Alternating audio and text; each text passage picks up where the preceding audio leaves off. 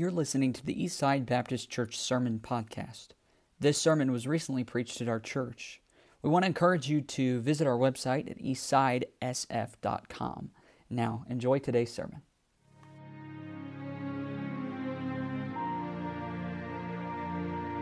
Let's turn to Deuteronomy chapter 5 tonight.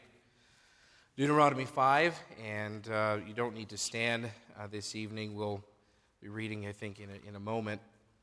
Deuteronomy chapter 5 will also be back over in the New Testament, Ephesians chapter 6. If you want to turn there, just at least mark your Bible for Ephesians chapter 6. So Deuteronomy chapter 5, Ephesians chapter 6. We'll be in a couple of other places as well, I believe. But tonight I'm going to start kind of a mini-series. I don't know how long it's going to last for sure, but I want to start a mini-series on parenting. And I know for some of you, you're thinking, well, that doesn't really apply to me. But I'll give you a few reasons why I think it's going to be helpful. And if nothing else, then I think it's good for us to be reminded of the way that God works through parents in their children's lives. And so in the last couple of months, and I'm calling it Parent Principles. In the last couple of months, I've been reading some books and materials on parenting, and it's been my desire to kind of bring some things, some preaching, some messages on this subject. And I didn't necessarily intend for it to be a series as much as I just wanted to preach on certain things as they came up, and I had an opening in this schedule. But as I was doing some research, the things that really resonated with me the most, and I think this part applies to all of us, they were the principle-based things were what resonated with me the most. By that I mean practical step-by-step instruction is helpful. It always is. To have, here's what you do, here's how you do it, step-by-step, instructions if you're putting something together, and not the thing that men don't need is basically what I'm talking about, that we can figure it out on our own until we have a bunch of parts left over. So, I always find more long-term value if I can come away with a principle. And so I'll use that same illustration. If you get something, Christmas just came a month ago or so, and when Christmas comes, as a dad, as a parent, that your children are going to get toys that probably have to get put together. Somebody has to take the time to look at the instructions and put things together. And the mean friends and grandparents will always give you toys that make noise. And so if that's the case, parents, you just very conveniently forget to put the batteries in. Okay, that's just a little tip. But you get these toys and you get these things that you've got to put together, something that you're trying to follow the instructions for. And if you've only done it one time, if it's your first time to ever do it, you need those instructions. You really do. But if you've done that exercise or put that together before, then the instructions aren't nearly as necessary because you have the big picture in mind. You know how to do it already. Well, that's kind of what I'm getting to in the preaching on the family that we'll be doing in parenting, is that sometimes you can get lost in the details, you can get lost in the instructions and bogged down by the what's and the how's, and you can almost forget the why's. You can forget why you're doing it, and parenting can be a tedious endeavor. And maybe you've discovered that, maybe you haven't. But sometimes to be reminded of the big picture can be extremely helpful when you're about to pull your hair out. Our family likes to put puzzles together. And I know that doesn't sound very exciting, but we can even make puzzle putting together. We can make that competitive even, actually. Because we're trying to get the most of the puzzle done, more than the person sitting next to us. We got this big 2,000-piece puzzle, and we've been putting it together for, I think, probably a little over a month now. And Caitlin, I think, is the one that finished it finally yesterday, and she snuck down at like 2:30 in the morning when no one was watching. No, just kidding. We take it seriously. No, she finished it for us yesterday, and every time I put a puzzle together, I normally like to have the box in front of me, or a poster comes along with it a lot of times, and you can look at the poster. And I stare at the box and I try to find where that piece might be. And you know how that is. If you didn't have the picture, you probably wouldn't be able to put the puzzle together. And I think that parenting is a little bit like that, in that we need the big picture. We need to see what we're trying to do, what we're trying to accomplish in the very end, rather than just get down to the nuts and bolts and this is what you do when your child does this, if A, then B, like a math equation.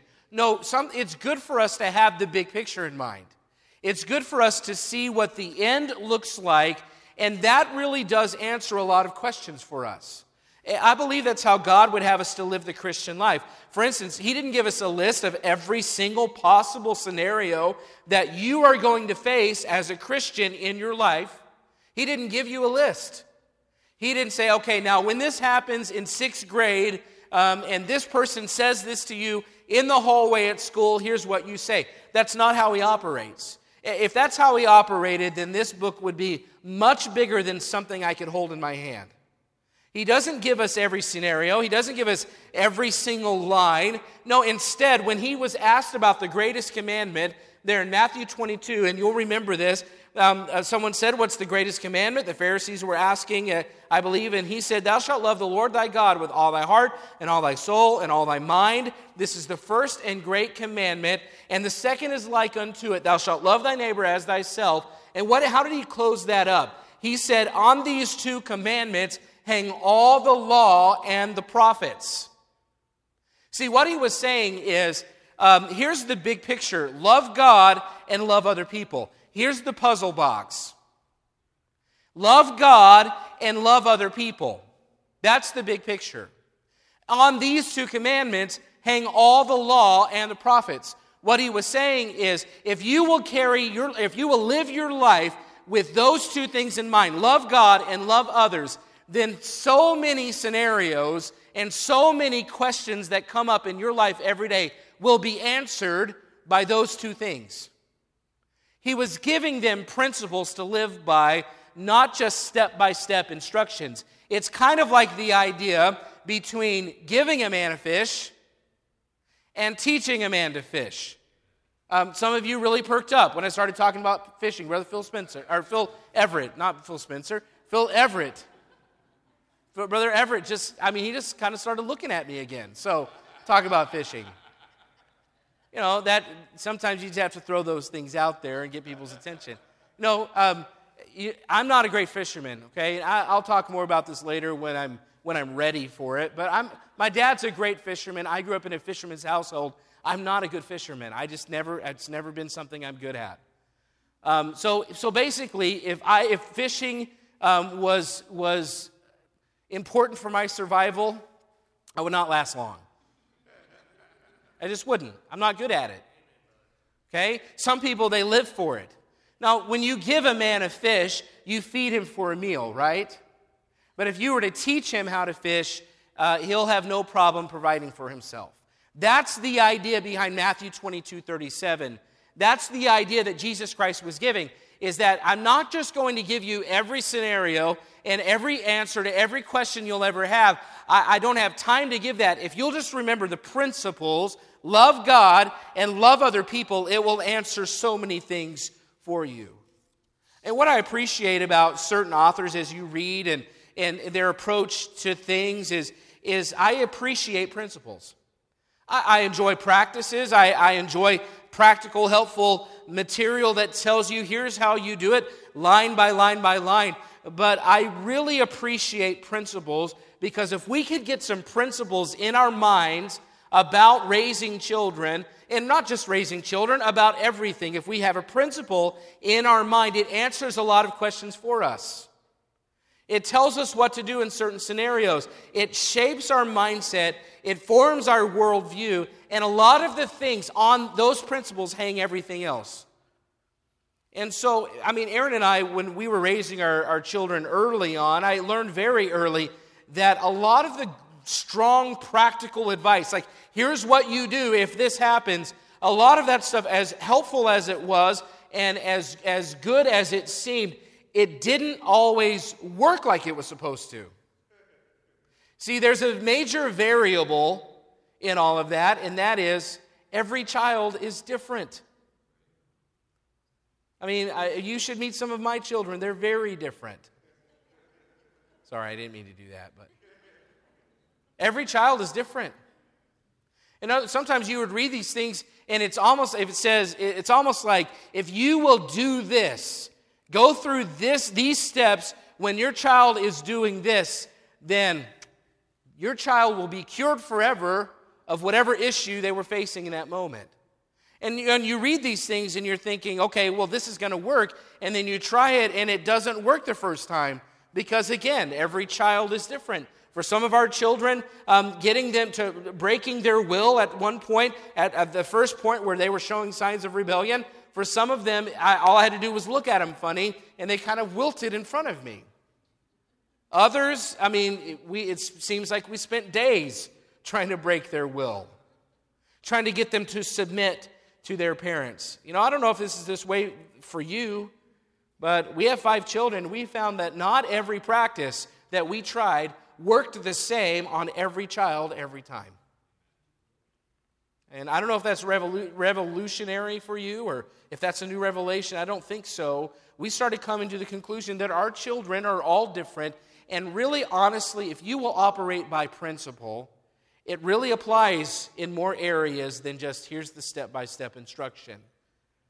We need to look at the puzzle. We need to look at the puzzle, the finished puzzle, the box, the picture, not just, little piece by little piece. You know, we would often, when they were younger, find ourselves frustrated because we would put practices into place that had value and they were helpful. But if a variable changed, we didn't know what to do. It's like that movie, A Bug's Life. I don't normally talk about movies, but I have children, and Pixar movies have been a part of their life at times. Bug's Life, and the ants are walking along in single file, and a stick falls in the pathway, and they freak out, and they don't know what to do because they're just so used to falling in line.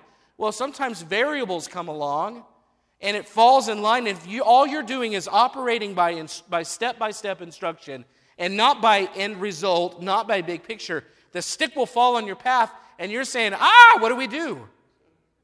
And that happens. And honestly, this is a principle, this is a thought that will help you in your Christian life as well. Many Christians turn into robots doing one step by step by step by step by step and going through the motions rather than seeing the end result that their life is to be conformed to the image of Christ. If in your life, in your mind, you're thinking, my life is to end up looking like Jesus Christ, you know how many questions that answers?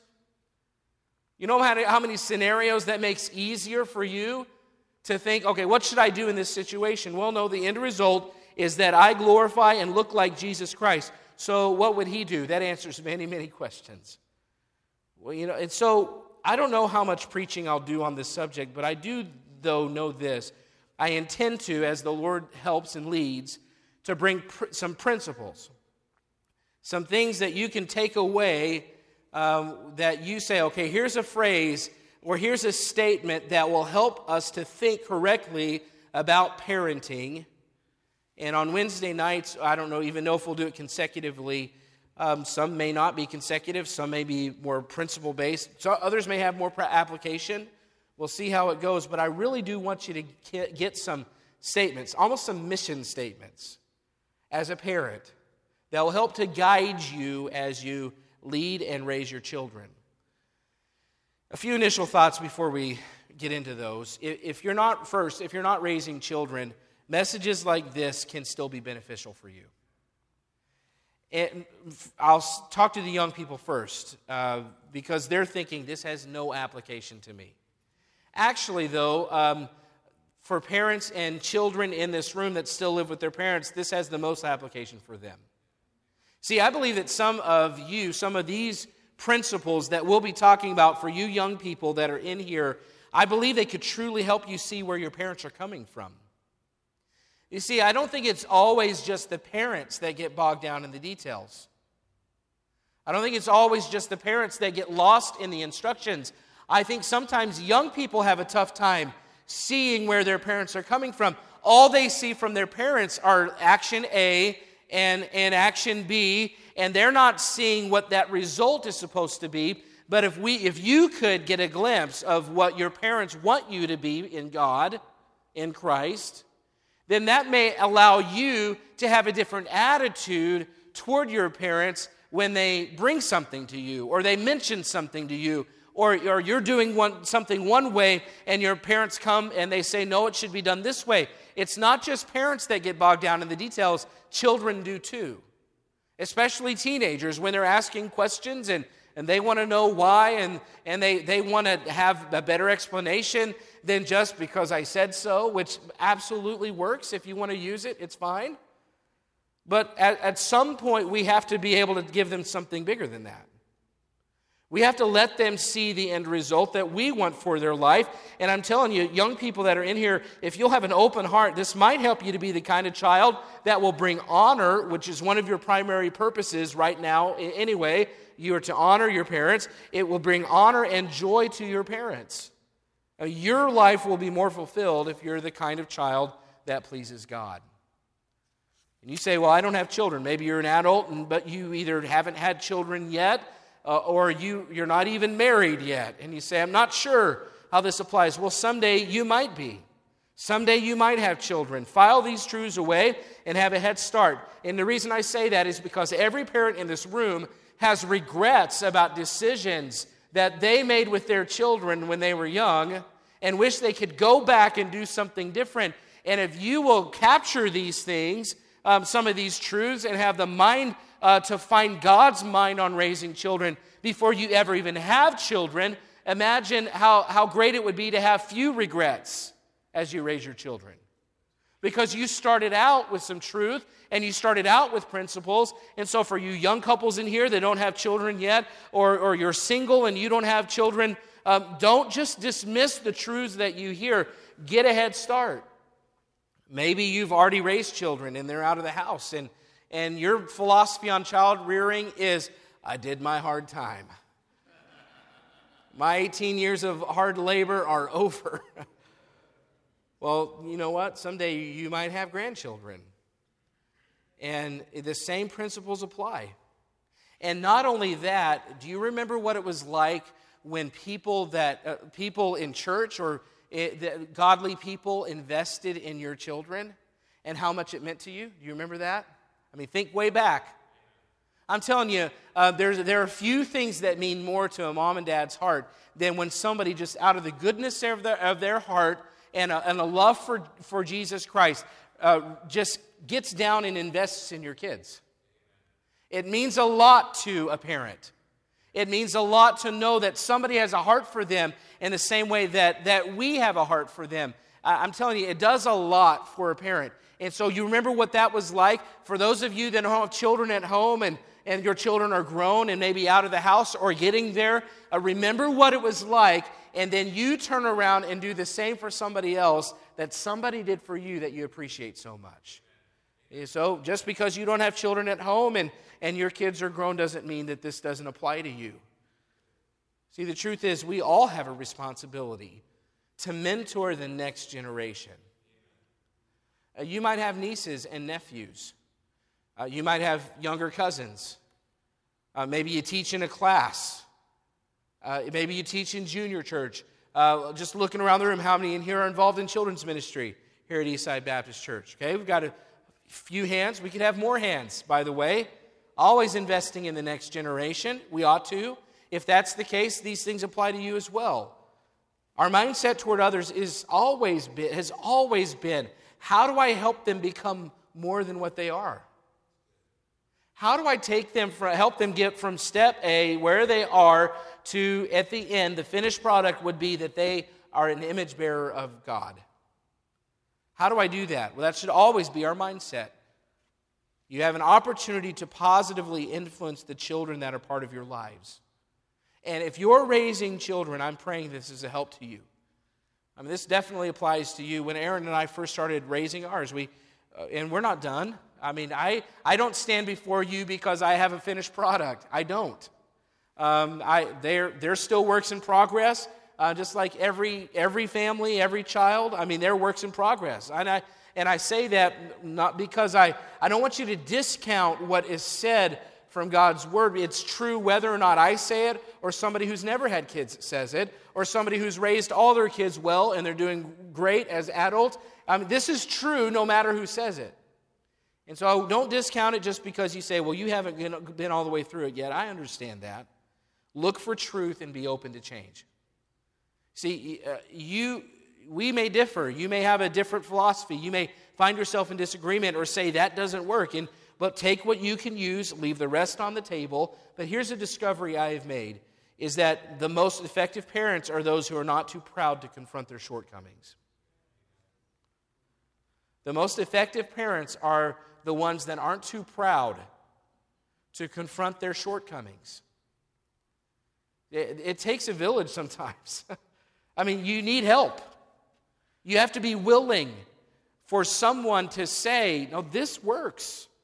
This could be a help to you. See, the truth is, you should love your children enough that you are willing to hear anything in which there could be even the tiniest sliver of truth that you could apply. Not everything will be the answer you're looking for. I get that. But I intend to approach this with principles that can have many applications instead of just simply focusing on all the little details. And I'm sure there will be some detailed application at time, but primarily my desire is to give you biblical principles that you can take and apply to your child in any situation. And because of that introduction, I don't even know if we're going to get to the first principle tonight, but bear with me, we'll try.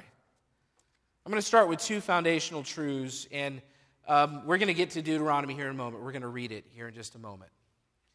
The first truth as we follow this train of thought here is that parenting is a divinely appointed calling. Parenting is a divinely appointed calling. Keep your place in Deuteronomy, and because we will get to it eventually, but look over in Genesis chapter 1. Parenting is a divinely appointed calling. Look at Genesis chapter 1, and you know these verses, but I just want to look at them.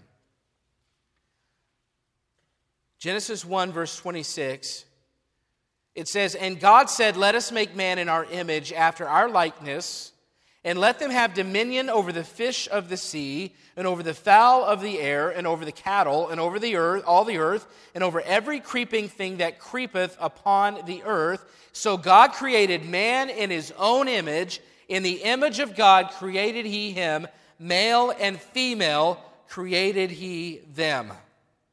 God created man and woman in his image from the very first time that he breathed the breath of life into Adam, and then from Adam then created Eve. He made man and woman in his own image.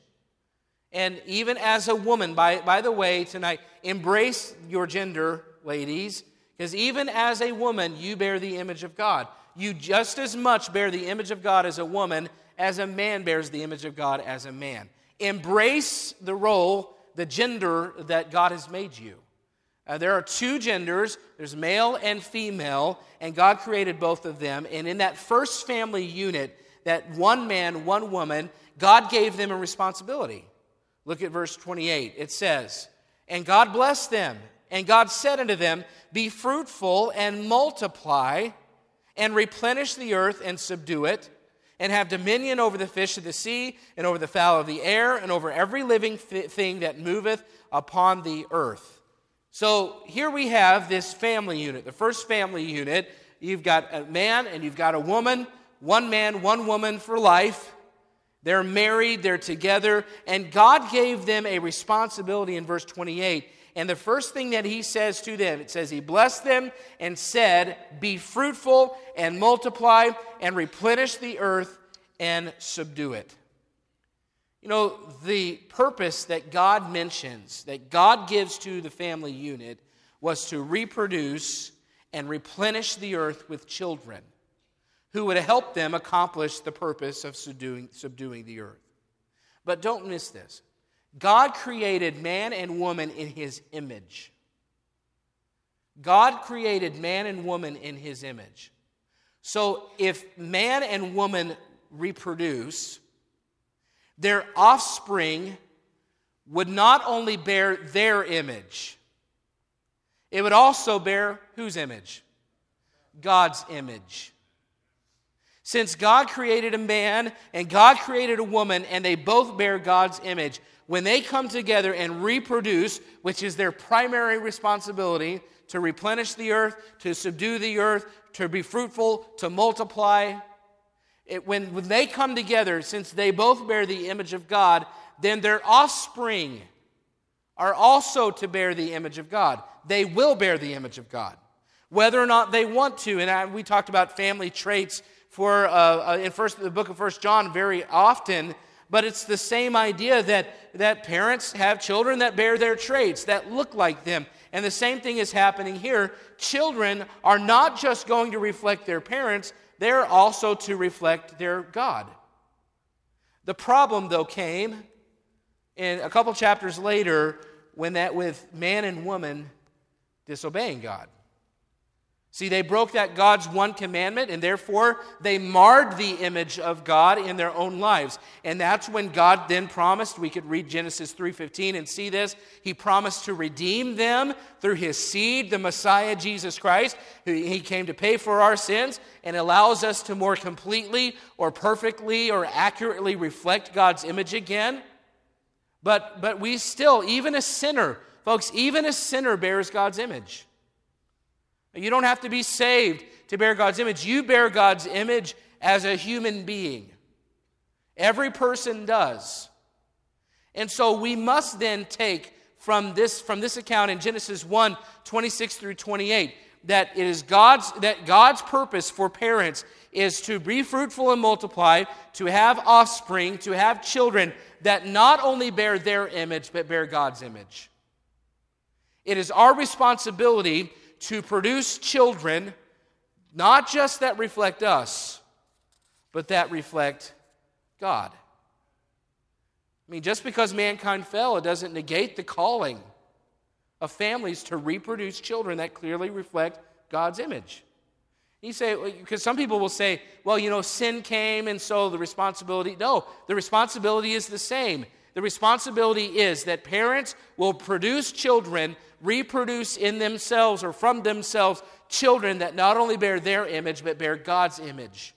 I know there's a lot more to overcome now because of the sin nature, but the calling has not changed. If you have children, it is your responsibility to be fruitful and multiply and to bear children that reflect God's image. And I know the sin nature has really messed things up, and because of sin, there are some couples that may not be able to have children and other things like that. But in the purest form, God's responsibility was that our children, as we bear them, are to reflect His image. They are to be walking pictures of the Creator. And though they naturally just do that anyway because they're human, we must make it our life's work to put them in a position for God to continue to conform them to that image. It is our responsibility, since that was their initial purpose from the very beginning. That purpose hasn't changed. It is still our responsibility as parents to do everything that we can to invest in our children to be image bearers of God. His plan for them has not changed. He wants them to reflect Him. Parenting is a divinely appointed calling. And God gave it to parents. Parents, this responsibility is a high and noble duty. But it doesn't always feel that way, does it? Sometimes it's frustrating. And sometimes it's overwhelming. I mean, you think, yes, I'm going to create, I'm going to make in this child, I'm going to make them into the image of God through God's help, and I'm going to do everything I can to make sure that they reflect God and they become what they're supposed to be and they're conformed to the image of Christ. And yes, this is so exciting. And then you bring the baby home. And you're like, where do I start? I remember when we first brought our first home, and Aaron's mom was there helping, but when Aaron's mom left and we were standing there, she was holding a baby, and I was looking at her, and we were like, what are we supposed to do now? That's how it feels. I mean, we have the responsibility to help this child not just look like us, but look like her father, our Father. We're trying to take this child from this little. I don't want to get into all the details, but she's good at just a few things when they're that little. I'll just say it that way. Just a couple things they're experts at. And very little of it has anything to do with godliness. I'll just say that. So not only are you trying to kind of get all the stuff out of them, the sin nature and the stuff that they naturally just lean toward, and get that out, and then see them saved, God willing, and then start on the journey. But now you're supposed to end up with the child that you don't know where to start with, looking like their Heavenly Father. It's a divinely appointed calling. And folks, parents, I just want you to see, this is a big deal. And we live in a culture that children are not a big deal. I mean, for the last 40 years plus now, children are considered an inconvenience. And if they get in the way of my career, or they get in the way of my convenience, or if it's unexpected, or if I just don't feel like it, I mean, you know. And they're just looked at like it's an inconvenience. And abortion has, taken the lives of many of these young children that were supposed to reflect the image of their God. Through a miracle, not just of physiology or biology, through a miracle of God giving life to a child.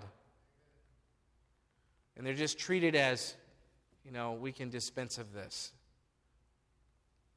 We live in a culture that's trying to teach you or tell you that your children don't matter all that much. And if you believe in evolution, it's even worse. Evolution means they're just a product of chance, and they don't really reflect anything. We're here by accident. And if that's the case, then they really don't matter. And that's the culture that's trying to tell us that what we're doing is not that important. In the grand scheme, it doesn't really matter all that much. But we go back to Genesis 1, and I don't even know if we're going to get to Deuteronomy 5 and 6 tonight, but we go back to Genesis 1 and realize that what we're doing, raising children to look like God the Father, is important stuff. This is not something to just be looked at like, oh, okay, no big deal. And even in a culture where even if you have children, many households are letting someone else raise them most of the time. They don't take the responsibility they've been given very seriously. There's a lot of philosophies out there telling you that they're not important.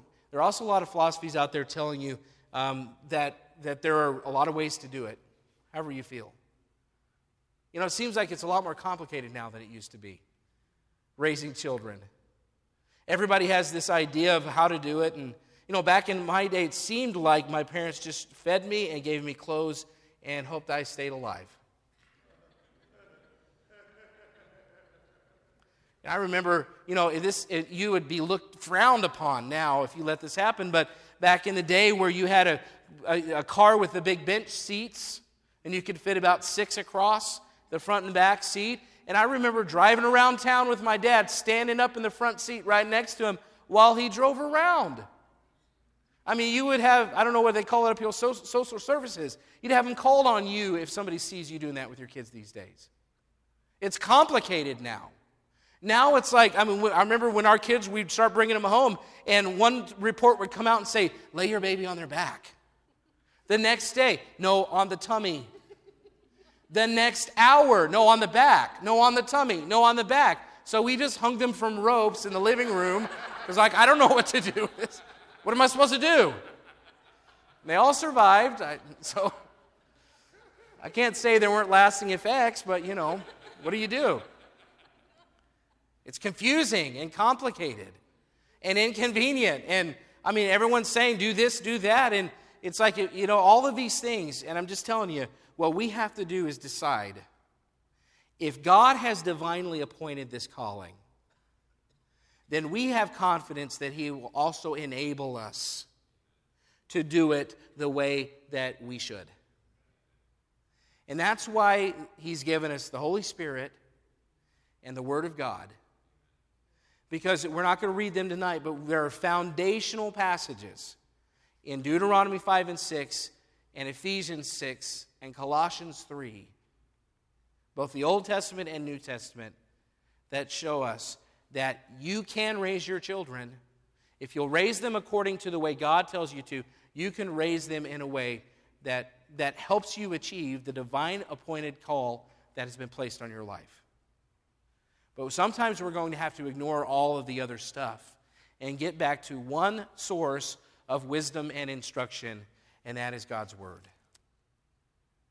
Because as strange as it seems in this culture, God's Word has the answers for everything, including raising children. See, we need the Scripture to guide us. And it's an adventure, and it's not easy. And it can be inconvenient, and it feels overwhelming sometimes. But if God appointed us, He will enable us. And He's giving us the greatest resource we could have, and that is God's Word. The home was established by God to raise image bearers that reflect Him. So include Him in the process. Don't blindly trust the way you were raised. Because I've heard that, and I do that too. Well, this is the way I was raised, or this is what my dad always did, or assume that, as good as your parents were, assume that God has the answer. And don't blindly just trust the way you were raised. You may find they come together, but always assume or never assume that everything you think is right. Don't simply assume your instincts are correct, because they may not be. Don't proudly pretend to know if you're not sure. Don't easily just throw in the towel when it doesn't seem like it's working. Have faith that if God appointed it, then He will enable us. If God appointed this work, have faith that He will give us enough to raise image bearers, to bring them up in the nurture and admonition of the Lord, to teach God's truth at home. If He established the home, then He's given us what we need to do it the right way. And I pray that we'll discover that as we go through. Here's the big principle for this week that we'll not even look at. We'll talk about it next week. Here's the big principle. I'm going to give this to you and then leave a cliffhanger here. Parents, you are ambassadors, not owners. You are ambassadors, not owners. It's not an original statement with me, but I loved how one author put it. And that's the idea that we're going to be looking at next week. We are ambassadors, not owners. I'm going to stop there for tonight just because it's a good place to stop, and we'll pick this back up next week. So let me encourage you tonight we're going to spend some time in prayer and pray for Brother Ruckman, and specifically Brother Ruckman tonight, as he'll be serving or ministering in Africa and heading back. And then pray for our church that we'll continue to please and glorify the Lord as a church body in 2020. All right, let's take some time to go to prayer, and just pray right there at your seat. And when you're done, I'll pray and we'll be dismissed.